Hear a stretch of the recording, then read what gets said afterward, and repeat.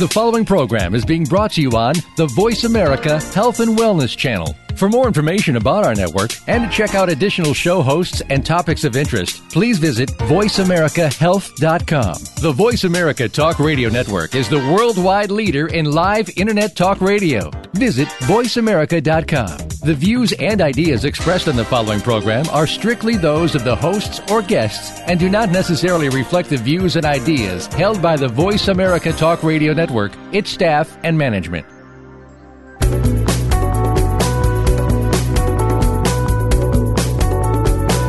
Are you interested in changing a part of your life?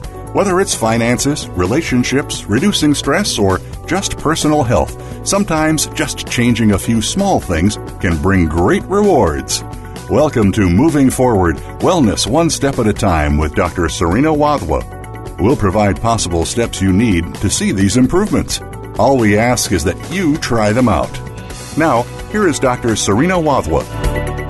All right, and welcome to today's show. Thanks so much for tuning in and joining us. We have got Dr., and I know I'm going to say this incorrectly, even though you just told me how to pronounce your first name a second ago, Dr. Michi Fu. Is that correct? Yes, thank you. Wonderful. And she is with us today from California, which hopefully your weather is hopefully a little bit better than ours is in Chicago. But in California, she's an associate professor of clinical psychology at the California School of Professional Psychology of Alliant International University, and she teaches a variety of courses that relate to diversity, advocacy, cross-cultural issues, and does a whole bunch of other things. And we're so grateful to have her on today's show because she's actually going to talk with us a little bit about positive psychology and what it is and how it may be of use to you. So welcome and thanks for joining us. Thank you so much for having me. Absolutely. So let's just jump kind of right into this concept of positive psychology, because I know like at a certain point of time, it was really pretty popular and quote unquote trendy almost. So what exactly is positive psychology and how do you see it relating to wellness in general? Well, it's an age-old question that probably people should be attributing to Maslow, who thought of the hierarchy of needs, but more recently attributed to someone named Martin Seligman. Martin Seligman was past president of APA, American Psychological Association, and basically this is a new way that psychologists were supposed to be looking at different types of mental health situations. So in the past, a lot of people would look at it in terms of a deficit, like what's wrong with this person. And positive psychology puts a different spin on it, saying what's working well and what can we do to improve. So positive psychology is kind of the basis of looking at wellness, or it's at least one of the factors. And it's been a shift over the past decade or so. So it's in its newest iteration is still relatively young, and there's a lot of research that's been coming out. Okay, so when you talk about what's working well, so if we're looking at positive psychology and you're talking about what's working well for the individual and then how do they improve with that, are you referring to like things that they're currently doing that are working well for them, or how exactly are we relating that? That's actually a very good question. So one way of looking at it is looking at folks from a strengths-based perspective. So for some people, they're able to tell you the 10 things in their lives that are not going well. And it could be finances, it could be relationship, et cetera, et cetera. But maybe they're awesome at swimming, and they've placed medals at their high school and whatever. So we want to focus in on the person's strengths and get them to capitalize on that so that they feel a sense of empowerment, increased self-esteem, etc. For those that have a lot of difficulty finding anything that's going right in their lives, there are some tricks of the trade, if you will, for things that people can do to bolster their sense of positive psychology. So for the listeners that are, maybe listening and they're like, okay, yeah, I can't really identify any strengths at this point. And, I'm even thinking about like clients that I've worked with, that either they're in a really deep clinical depression or really struggling with a lot of things that are not going well in their life. What might be some of those quote unquote tricks that, maybe a listener can look at to help themselves pick up on a strength that they may have? Okay, so there are quite a few exercises, but a very easy one is an exercise having to do with gratitude. So it's defined as being thankful and grateful for the things that people might have in their lives. And there's an actual gratitude exercise, which some people find to be helpful, because usually after 1 week, when you ask someone, like on a scale of 1 to 10, how happy versus depressed are you, you can already start to see results. After a month, you can see even more positive results. So people who tend to use the gratitude exercise tend to experience immediate boost in happiness and a decrease in depression. There are several ways of doing this, and I think it really depends on, again, the person's strengths. So for some people, being able to call up someone that's very important in their lives and say thank you would be a relatively easy thing to do. And for other people, having that kind of direct verbal contact is not that familiar or comfortable. So instead, they might write a note or some other indirect way of communicating to the person. For other people, it can be even more private, where they're able to journal on their own a few things that they're grateful for. So even something as simple, and that sounds so simple, just to say that here are like things that I'm grateful to have in my life. And what I'm hearing you say, and just for the benefit of our listeners, is that by doing that on some sort of consistent basis, that what you've discovered in research is that there is some benefit to listing or putting out there what a person is grateful for. Yeah, more or less. For some people, being able to identify the things that are not going so awful, it's almost like a paradoxical intervention. If you're forced to name some things that are going well, then it gives you an alternative place to focus. And that's really interesting because I find that really intriguing because so often, when I'm thinking about like conversations that we may have with family members or with friends or colleagues or even clients that we may see, so oftentimes there is a lot of focus on what's not going well and what you're not, what you may be more frustrated with that's happening in your life. And it sounds like from a positive psychology point of view, per se, that this is really just kind of shifting a perspective, so to speak. Absolutely. And there's actually another exercise that we sometimes prescribe to folks. It's a twist on the gratitude exercise, but it's called 3 Good Things. 3 Good Things is another very basic positive psychology reflection tool that helps people to feel happier as well as less depressed. And we really do look at those as 2 separate continuums because it is positive. It is possible for someone to be happy and depressed at the same time. I know that sounds awfully strange, but for example, I had someone who was very close to me announce that they were moving to the other side of the world because of these wonderful opportunities that awaited for them. And I was so sad for myself, but happy for this person that was going to make a life for themselves. So we look at those 2 as completely separate variables. But the 3 Good Things exercise are basically where participants are asked to list out 3 good things that happen each day and the causes of the events. This exercise basically demonstrates even up to 1 month of administering this reflection tool that people continue to feel those effects. Now, can you imagine if every day, even if it's something small, like found the best parking spot at my favorite department store, or did not get a warning from the school principal that I had to go pick up my child or something. So for some people, identifying good things are not necessarily what everyone else would think, like a good thing, like, oh, I just won the lotto. They could be small wins. Now, the connection part is what led to that event. So for me, I left early today, so I had something to do with finding a good parking spot. Or I had a pep talk with my kid not to respond to bullies, and so they were able to respond in a way that didn't cause attention. So getting them to connect the precipitating events also helps people to feel more in control of when things do go their way.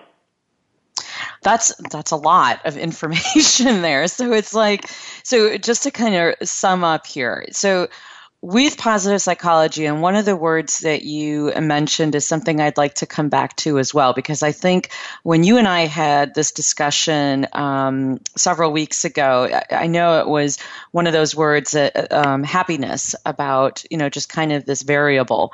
But what you're talking about here is that not only by focusing on positive things that are happening in your life, you are then also reflecting on what led you to that positive thing, which then gives you a broader sense of control, happiness, maybe even the basis of a sense of security.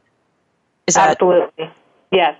So people feel empowered to assert themselves next time. And when you say like assert themselves next time, like in a similar situation or in one of those areas that their feeling is not going really well? Well, definitely for a very similar scenario, but our hope is that people can learn to extrapolate whatever lesson they learned and apply it to other scenarios. So in the example of I found the best parking spot available for that particular meeting, and whatever I did to contribute to that. Well, I left early. I set my alarm that morning, et cetera, et cetera. So the hope is that I would then be able to apply that to other very similar situations. So then you kind of transfer that and look at, this is like almost even quote unquote a strength. That if I continue to leave earlier, I leave, or I organize myself in a way that I'm leaving a few minutes earlier and not being rushed, then these are some good things that happen to me. Absolutely. And you mentioned a key word, which is strengths. There's actually another exercise that people oftentimes use called identifying signature strengths. And in that, there are some online surveys that people can go in and kind of assess their own 5 highest strengths, and we encourage people to use their strengths, which is there's a spin on the identifying signature strengths. People are able to show immediate happiness right after they have taken that online survey, but if you follow up with them afterwards, like let's say a month afterwards, you won't see that happiness sustaining itself unless you encourage people to actually use their signature strengths. So it's a 2-step process. Not only are you able to identify, like, yes, I am a kind person, I'm very caring, or I'm very patient, but you can actually have results up to 6 months later if you ask people, now go out and use that strength of yours. Go sit with someone and patiently listen to their problems, or whatever it is that you identified as your signature strength. That has one of the longest term effects. Is by consistently using their signature strengths. By having an awareness of what it is and then exercising that muscle, so to speak. So for some people, they can't recognize where their strengths are, and they just naturally are, a caregiver. So you're asking people to be very mindful, which is another part of positive psychology. It involves a lot of mindfulness, being very aware of what's going on both around and inside of you. And so just to kind of sum that up, so when we're looking at signature strengths, we're actually looking at characteristics, or it could be talents, or it could be values or principles that really this person embraces. Yes. Absolutely. Excellent. Well, on that note, we're going to take a quick break, and we'll be right back. Stay tuned.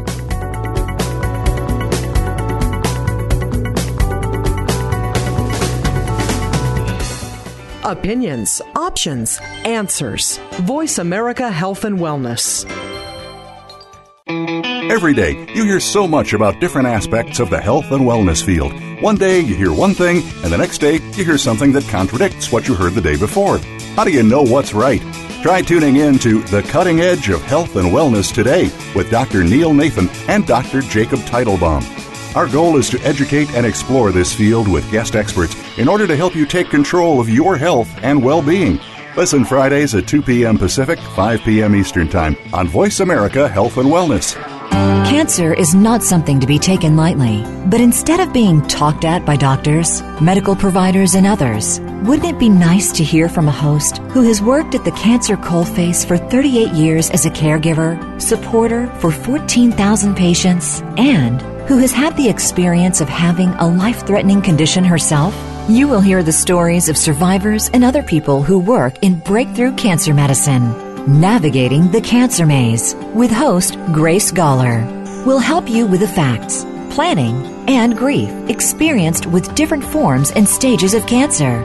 Listen every Friday at 12 noon U.S. Pacific Time on the Voice America Health and Wellness Channel. Opinions, options, answers. You're listening to Voice America Health and Wellness.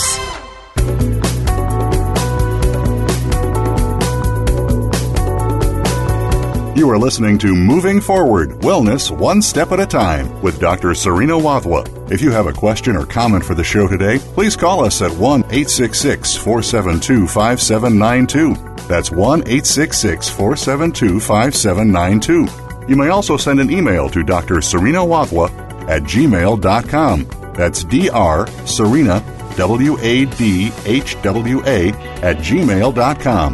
Now, back to the program. And welcome back. Thank you so much for staying tuned, or if you're just joining us, then thank you for tuning in. We are talking with Dr. Fu from California School of Professional Psychology out in sunny California. Is it actually really sunny there right now? Actually, it is very sunny right now. Okay, because here in Chicago, it's not so sunny right now. And we're actually talking about the concept of positive psychology. And what great information that we had right before the break. You were talking a little bit about how positive psychology is looking more at what people are doing well and how they can, and I like the word that you used, kind of like capitalize or optimize even those areas. And then also looking at some of their own strengths and how they can bring more of that into their day-to-day life. And so you provided, a couple different exercises, in terms of what listeners can do to start that process. And, one of the things that I did want to ask you about, because I know you and I had talked about this before, is this concept of happiness.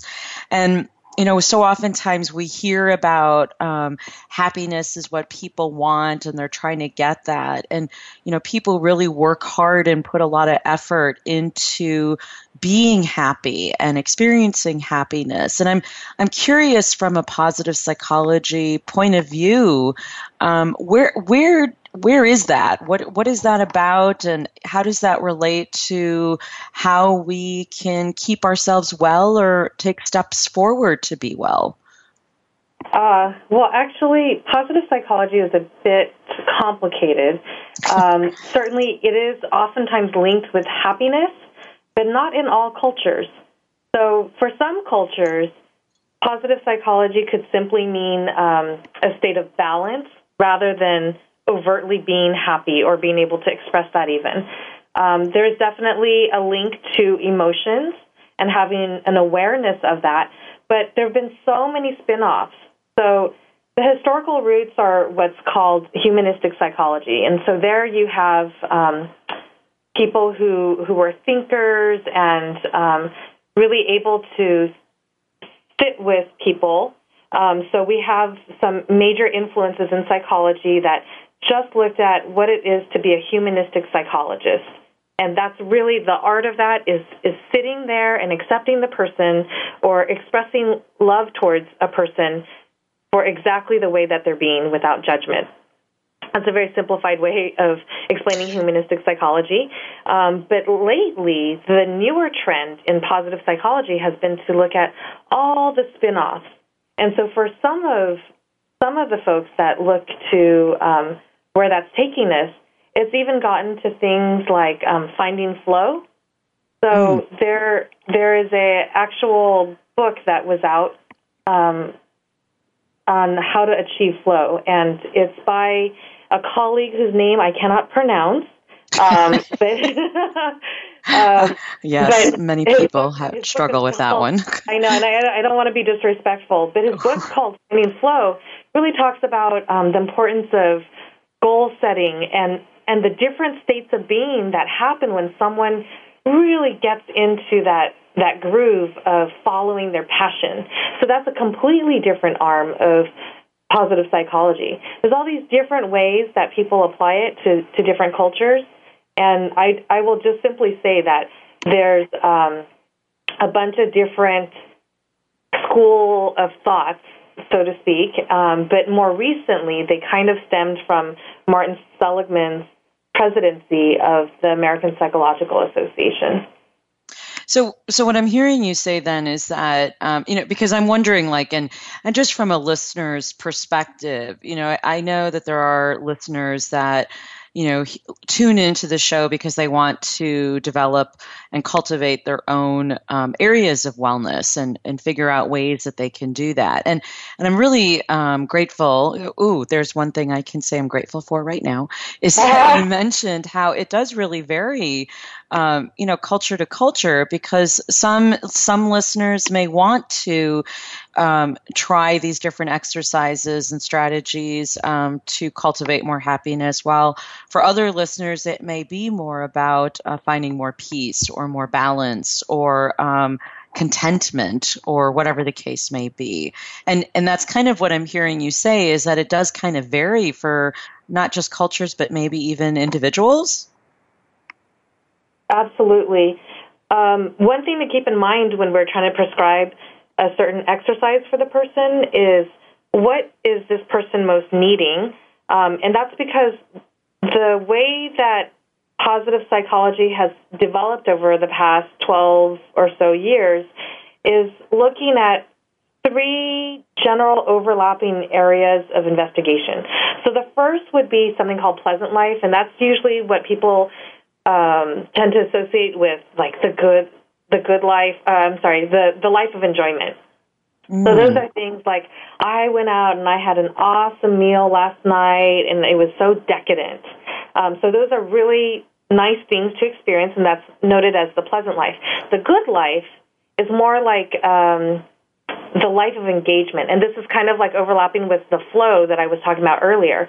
These are things where when someone is engaged in a particular activity, they feel like their strength and the task at hand makes them feel confident, and it's just a really good match. And so this usually has a more pro-social aspect to it. And in fact, the third category has to do with having a meaningful life. So this has to do with a life of affiliation.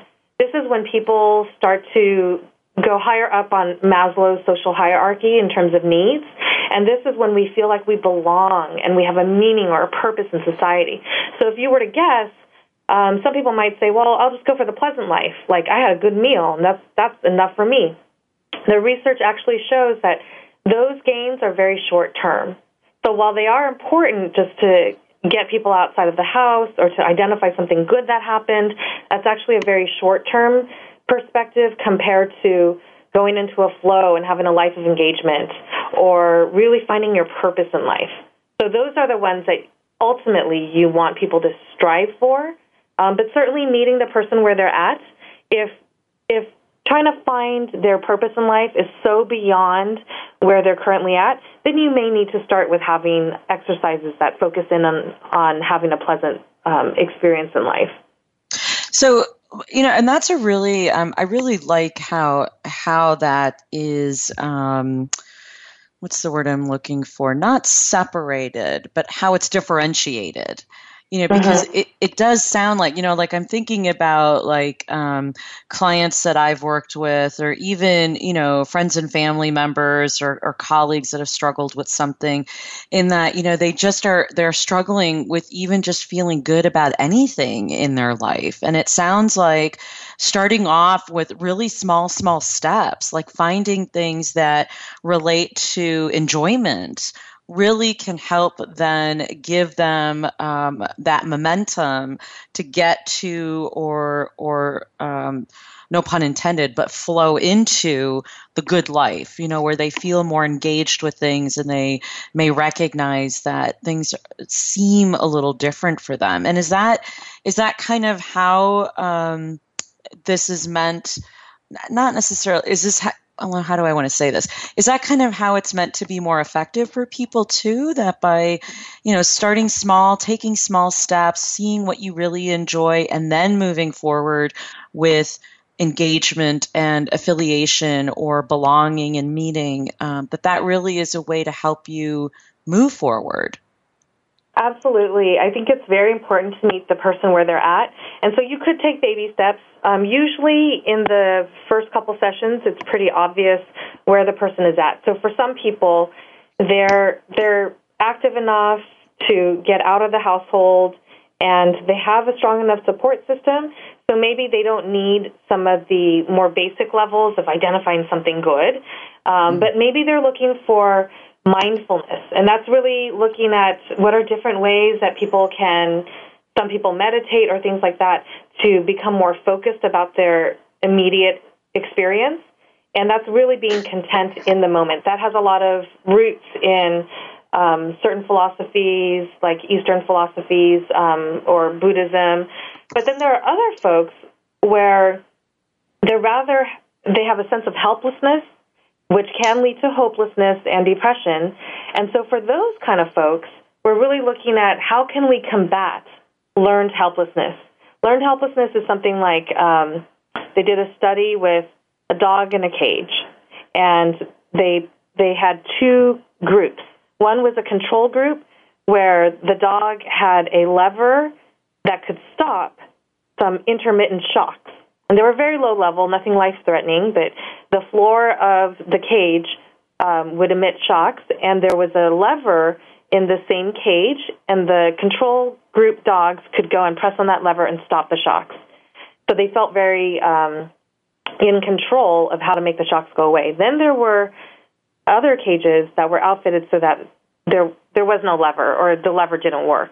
And those dogs, at first they would yelp, they would bark, and eventually they would just stop doing anything. They would just lie down and appear very depressed. And sometimes people learn something very similar, like, why bother trying?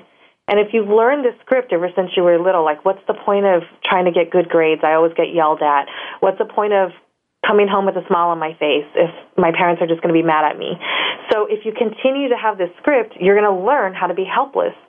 Sometimes positive psychology is meeting people at that level of just trying to get them to identify things that they can be in control of or things that can result in some minimal happiness. So it's really meeting the person where they're at. And that's a really great, I'm really glad you brought that up, because, I'm thinking about some listeners, that may be listening to this and they're all just like, oh yeah, that's fabulous, but I have absolutely nothing that I can control, and, there's nothing good going on in my life. And it sounds like even that there is something that they have control over, that there's always something that we can find. And that's part of what positive psychology is about, is looking and just kind of going through all the hay for that needle, basically, and just keep looking. Is that kind of what I'm hearing you say? Yes. In fact, if you have someone who is not accustomed to looking at their own strengths, and there are some cultures where it's not okay to tell people how smart you think you are, or how whatever it is, positive trait, fill in the blank. It's kind of strange in some cultures to be bragging about yourself. But if you were to take the staple exercises that most people often use, so earlier I had mentioned something called identifying signature strengths. And that is a very basic skill that some people have difficulty with because you're taught at a very young age, don't brag. But if you were to rephrase it so that it could be more culturally congruent, like what would people who know you very well, what might they say your signature strengths are? That could be a very different approach to getting the same answer. Or even having individuals ask other people, like, what do you see? So not even, like, I like how you phrase that, like, what might they say about you? And even maybe taking it one step further, just go ask them. Exactly. That could be another exercise as well. If you take it another step further, the using of the signature strengths makes people feel like, oh, I'm able to contribute something to the rest of society. There's another exercise that I haven't spoken about yet, but it's called You at Your Best exercise. And in this particular reflection exercise, participants are asked to write and reflect about a time when they really felt like they were at their optimum. And during that time, they're supposed to reflect upon the actual strengths that they exhibited. It actually showed an increase in happiness a week later and even up to 3 to 6 months after this actual intervention. So it's almost like asking someone to create a narrative.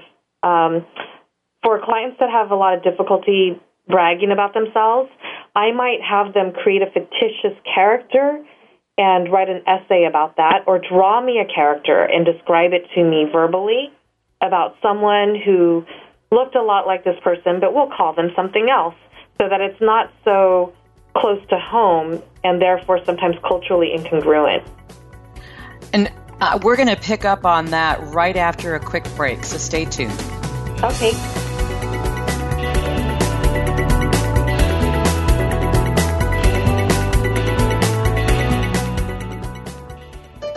Opinions, options, answers. You're listening to Voice America Health and Wellness. How is your health? Do you want to know more about it?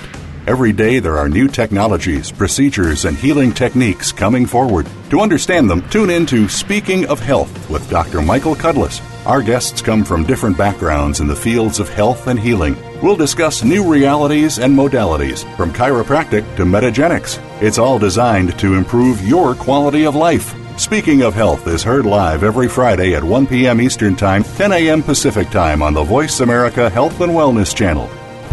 Can grief be good for you? Absolutely. It gets your attention, helping you evaluate your choices and relationships. Your losses define who you are. Tune in each week for Good Grief with host Cheryl Jones. Our show features those who have made incredible transformations by grieving their losses. You'll learn how to find your courage and strength. You'll discover the important things in your life and how to let go of things that are less important. Good Grief airs live Wednesdays at 2 p.m. Pacific Time, 5 p.m. Eastern on Voice America Health and Wellness. Opinions, options, answers. Voice America Health and Wellness.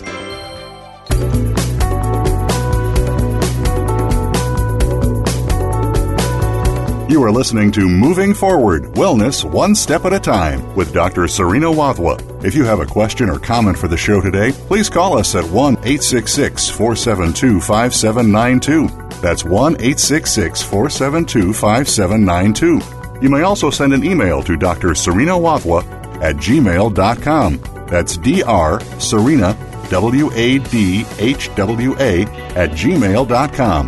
Now, back to the program. And welcome back. Thanks for staying tuned or listening in and joining us or whatever you're doing at this moment. Just thank you. And I'm using that gratitude thing because apparently that's a really good thing to use with positive psychology. So I'm picking up on that today. We're talking with Dr. Fu about positive psychology, what you can do with it to move forward in your own wellness when it comes to different areas. And right before the break, you were talking about this other strategy about, creating this narrative or a story about a situation where a person or an individual who may be struggling with identifying their strengths can, write this story about a time where they did something really well, like this. They felt like they were quote unquote successful in whatever situation it was, like how they handled something or whatnot. And I wanted just to kind of come back to that for a minute, because I thought that was really useful, because I know a lot of people, like what you said, they have a hard time talking about their own strengths and things that they're good at, and what a tie-in with confidence and esteem issues, that we see a lot of. And I'm wondering if there's a way, like, if you could just talk a little bit more about that with this notion of positive psychology and how it relates to wellness. How have people benefited when they do things like that? Sure. So the You at Your Best exercise works well when people have a hard time taking credit. And these are usually the folks who are quietly working in the background, and then when someone tries to give them a compliment, like, oh, no, that wasn't me, it was a group effort, and have a hard time claiming credit where it's due. This enables people to directly link how their behaviors have enacted some sort of sequence of events that produced a positive outcome. So for this exercise, participants are asked to write and reflect about a time when they felt like they were at their best. They're also specifically looking for the strengths that they exhibited during that time. And as I mentioned before, it sometimes demonstrates happiness for a week, but oftentimes it's not surprising to see people have elevated levels of happiness and less depression within a 3 to 6 month post intervention period. So that is, generally speaking, for mainstream culture. Not always the case when you're working with different cultures. So some cultures might not teach others to constantly reflect about how they stand out and are different from others. And if that's the case, then looking at collective happiness, collective strengths, that might be a compromise rather than looking at individual traits. And so even like, I'm thinking about when you say collective, like a family unit, figuring out as a family, what are our strengths? What do we do well together? And building on that even potentially. Absolutely. So there's actually a ton of websites. Therapist Aid is one example where there's a bunch of different exercises that people can use. There's one called a Family Crest where you can look at what are my family strengths. Another spin on this is sometimes when I'm working with students or interns, we work on something called a worldview genogram where you look at the sources of pride that have emerged as a result of your family history. There are other exercises that I've tried with, like, leadership development retreats participants. I have people look at their entire culture. What are you extremely proud of? List 3 to 5 things that you really feel exhibit strengths about your culture. So it could be at the individual level, the family level, as well as a more macro, say, for example, ethnic identity. And what a great way then to even like work with that in terms of, like, I'm thinking about individuals that, like what you said earlier, they may struggle to be able to even identify anything good in their life. And by looking at culturally what brings you pride or happiness or peace about your culture's history, that is even something that can be integrated into the person and kind of working its way from the bigger picture to the individual even. Mm-hmm. Mm-hmm. So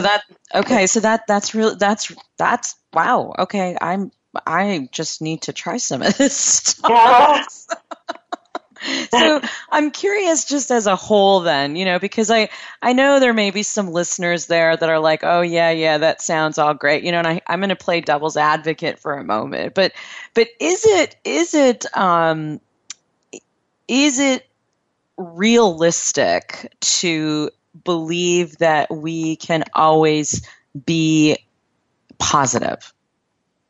Because I think, like, one of the things people tend to take away when they hear positive psychology, and I get this a lot actually from clients and just people, that I talk with at different events and networking things and whatnot, that positive psychology is about talking positively and not letting the negative in. And I'm curious your thoughts on that, and if it's even realistic to believe that we can always, and I'm using a very distorted word there, be positive. Yeah, actually, there is some debate. There are some people that talk about pros and cons of looking at positive psychology. There is a school of thought saying, yes, this is available to some folks, and for other people, this way of looking at positive thinking could almost be like peer pressure. Like, yes. we have to think of something positive when we're just not there. Right. So, yes, what you're saying does not apply to everyone. For the most part, though, this was kind of in response to looking at the field and the way that it was progressing and really moving towards a critical way of looking at human behavior. And a lot of times people would say, well, this person's weaknesses or their deficits or their functional impairments, and you're constantly zoning in on the negative symptoms. But what about, yes, this person struggles with relationships or whatever it is, but they have a strength that we can tap into and give them either individual self-esteem or collective self-esteem by highlighting those as strengths. So you are right. It also depends on culture. So I'll give you an odd example that people don't oftentimes think of. But in Asian cultures, due to the need to live in harmony with one another, there's this collectivistic way of engaging others around you where you don't show a lot of emotions. Why is that? Well, usually in very traditional Asian households, there are other competing values. Say, for example, filial piety. When I become an adult child, I have to then take in my elderly parents into my household, even if I have my own kids. So you automatically have a sandwich generation built in. But sometimes it's not uncommon for me to also take in an adult sibling and their family or whatever. So if you have all these different family members living under the same roof, it becomes imperative for each family member to live harmoniously, to not necessarily get into fits of explosive anger, temper tantrums. That's understandable. But then even if you have ecstatic happiness, let's say PDA, I am extremely madly in love with my spouse or partner, and I want to be able to express that. Well, that might make other people in my little household feel kind of uncomfortable. So even extremely positive emotions are kind of suppressed, as well as the negative. So in Asian cultures, it's not really important to be super happy, but it's more important to be at peace, in balance with others around you. So if that's the case, you probably wouldn't be trying to highlight all the signature strengths and get people to boast about themselves, et cetera, because that would be incongruent culturally. Does that make sense? Yeah, that makes a lot of sense. So to kind of just sum that up, you're looking at it from the perspective of what are the needs of the individual when it comes to what they want to get out of this. So, for example, like, the example that you gave in Asian culture, for most individuals, they're striving for harmony, and in harmony, it's not so much about what am I good at, what am I good at. It's more about what can I do to keep harmony among myself and all these other people around me. Yes. Yes. Okay.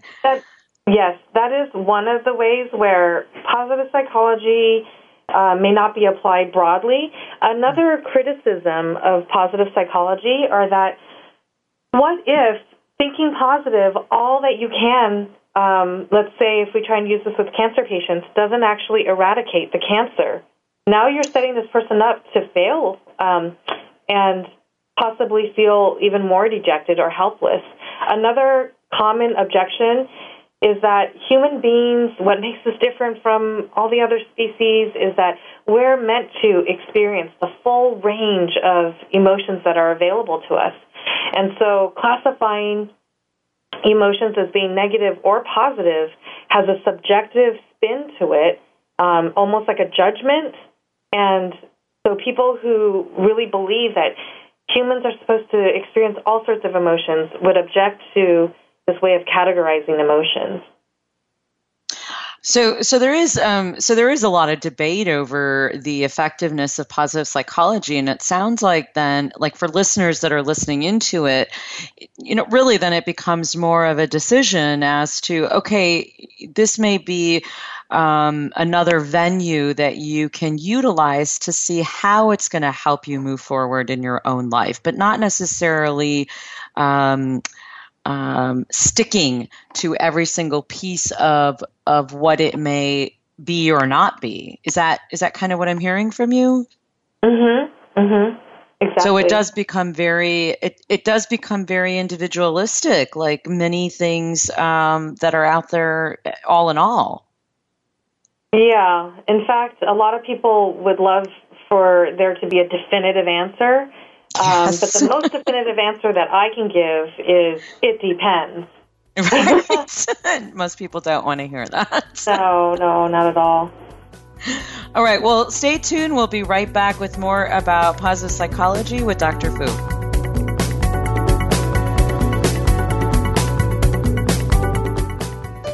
Opinions, options, answers. You're listening to Voice America Health and Wellness. You read about it in health news every day. Cancer rates are going up. Obesity in the U.S. is on the rise. Heart disease and diabetes are top killers every year. We can follow the advice of our doctor, but cravings persist. Weight goes up and energy is still down. It doesn't have to be like this. Tune in for Body Balance Talk with your host, Jeannie Schmidt, along with Lucy and Madeline. You'll learn how you can work with your body to feel better and look better, too. Body Balance Talk airs live every Friday at 2 p.m. Eastern Time, 11 a.m. Pacific Time on Voice America Health and Wellness.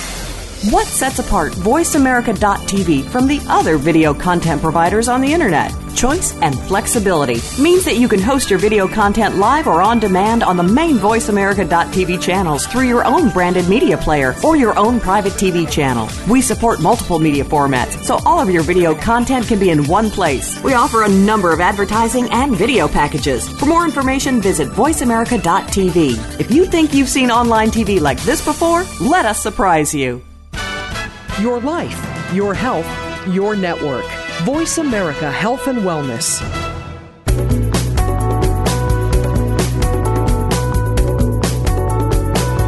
You are listening to Moving Forward, Wellness One Step at a Time with Dr. Serena Wadhwa. If you have a question or comment for the show today, please call us at 1-866-472-5792. That's 1-866-472-5792.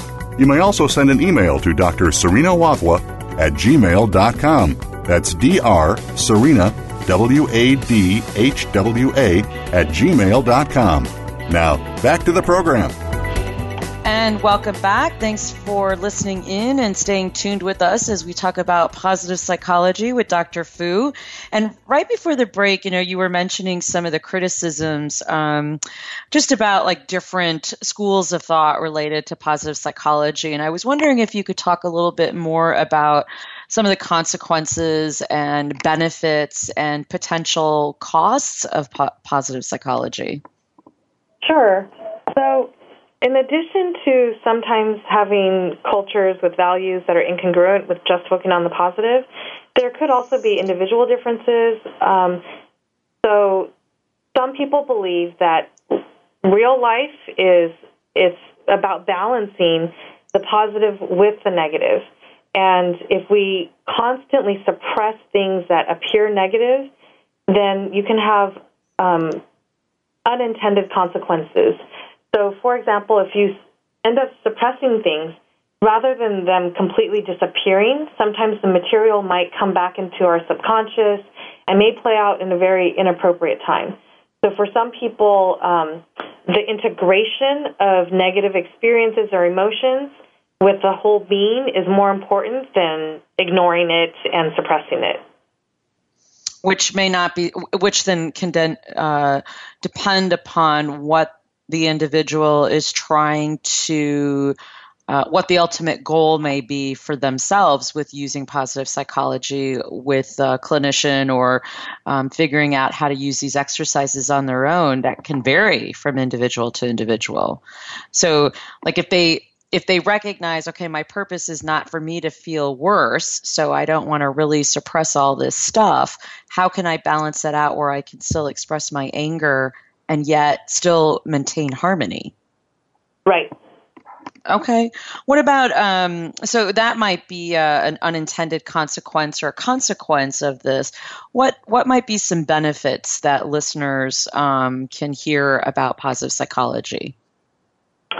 So the benefits for most people are getting to look at themselves in a semi-objective way. So you're encouraging yourself to step outside of your usual experiences where, I don't know, things just kind of fell into place or things kind of fell apart and I had nothing to do with it. Positive psychology is an empowering way of looking at your role in events that are around you or the way that relationships can go. And it encourages people to look at integrating all these different aspects of their experiences, especially if you follow the mindfulness route of positive psychology. It also encourages people to look at happiness on a variety of dimensions rather than focusing in on, well, I had a good day yesterday because I didn't need to sit in traffic very long. So that would be a very minor way of looking at one level of happiness, but, oh, I was able to help someone with a flat tire is a kind of like an act of good deed, and that's a completely different level of happiness versus I wrote something and it will impact other people, and I may or may not actually see the results of that, but you feel like you have a purpose or a meaning in life. So being able to look at happiness in a complex way rather than in a very simplified structure helps people to feel like, okay, there are different ways for me to pursue the same ultimate goal. And given that there are a variety of exercises, so I threw out like a variety of different things that I might try, but those are very individual level. We can do similar applications to couples therapy or families therapy, getting people to dialogue with one another using more structured exercises could be less threatening for them. So I think there's all sorts of applications and hope that people try it out.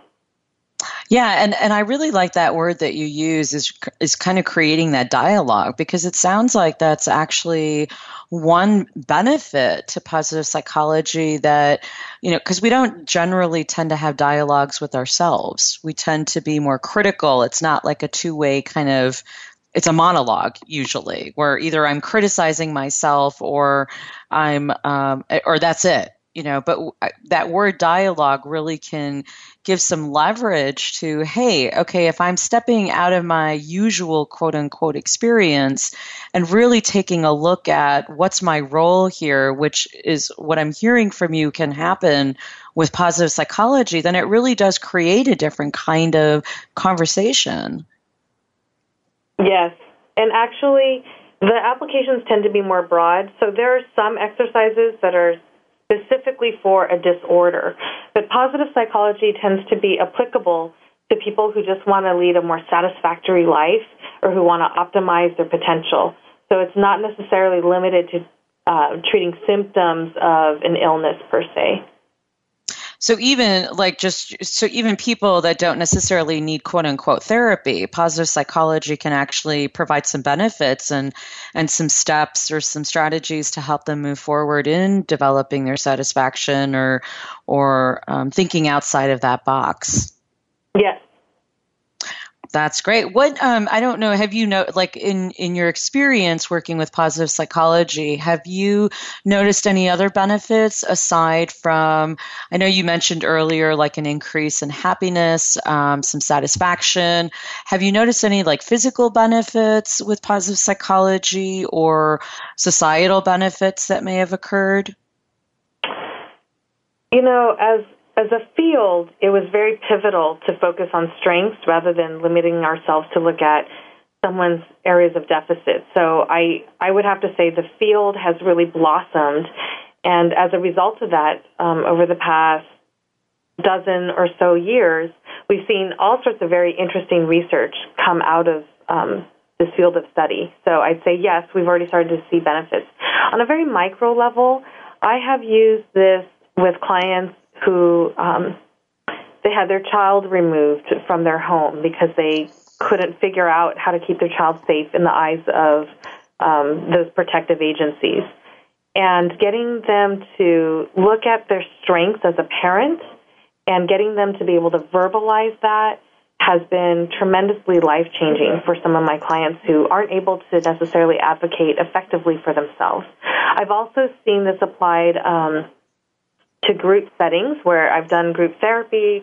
I ask people to do some sort of an exercise, and undoubtedly it does affect people who tend to somaticize their mental health symptoms.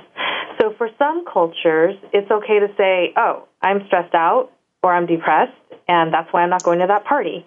And in other cultures, for example, I tend to specialize in Asian American issues. I see a lot of people saying, oh, no, I'm fine, I'm not stressed, but I have a recurring headache, and that's why I can't go to the party. Right, right. So for people who tend to somaticize their mental health issues, then yes, I tend to see, wow, this person's able to sleep better, or they have better digestion suddenly. So without scientifically measuring the person's physical symptoms, anecdotally, I've been able to see how applying any of these exercises can definitely help to alleviate some of the physical symptoms when they tend to be linked to mental health. And I like, so it sounds, there's lots of different ways that this can, that positive psychology can be effective for individuals. And it sounds like it really is about listeners, if this is something of interest to you, really finding someone who uses positive psychology or recognizes, understands it. So if listeners want to get in touch with you to get more information about, because we talked about a variety of different things today, what are some ways that they can get in contact with you? Certainly. My email address is drmichifu@gmail.com. That's drmichifu@gmail.com. Otherwise, folks are welcome to reach me on my landline, 626-538-5108. So lots of, a couple different ways to get a hold of you and lots of really great information about positive psychology. So thanks so much for coming on today and sharing this information with us and some things that listeners may potentially be able to do to help them move forward. Thank you so much for having me. And if folks have any other questions, I do have a book chapter coming out with my co-author, and it should be out in a few months having to do with positive psychology. Excellent. Well, listeners, thanks for tuning in, and join us next week when we talk to Susan Adler about conflict and conflict resolution. Take care and have a great weekend. Thanks. Thanks again for making the first of hopefully many changes this week by tuning in to Moving Forward, Wellness One Step at a Time. Dr. Serena Wadwa hopes that you'll join her again next Friday at 1 p.m. Pacific Time, 4 p.m. Eastern Time on the Voice America Health and Wellness Channel. Have a great week.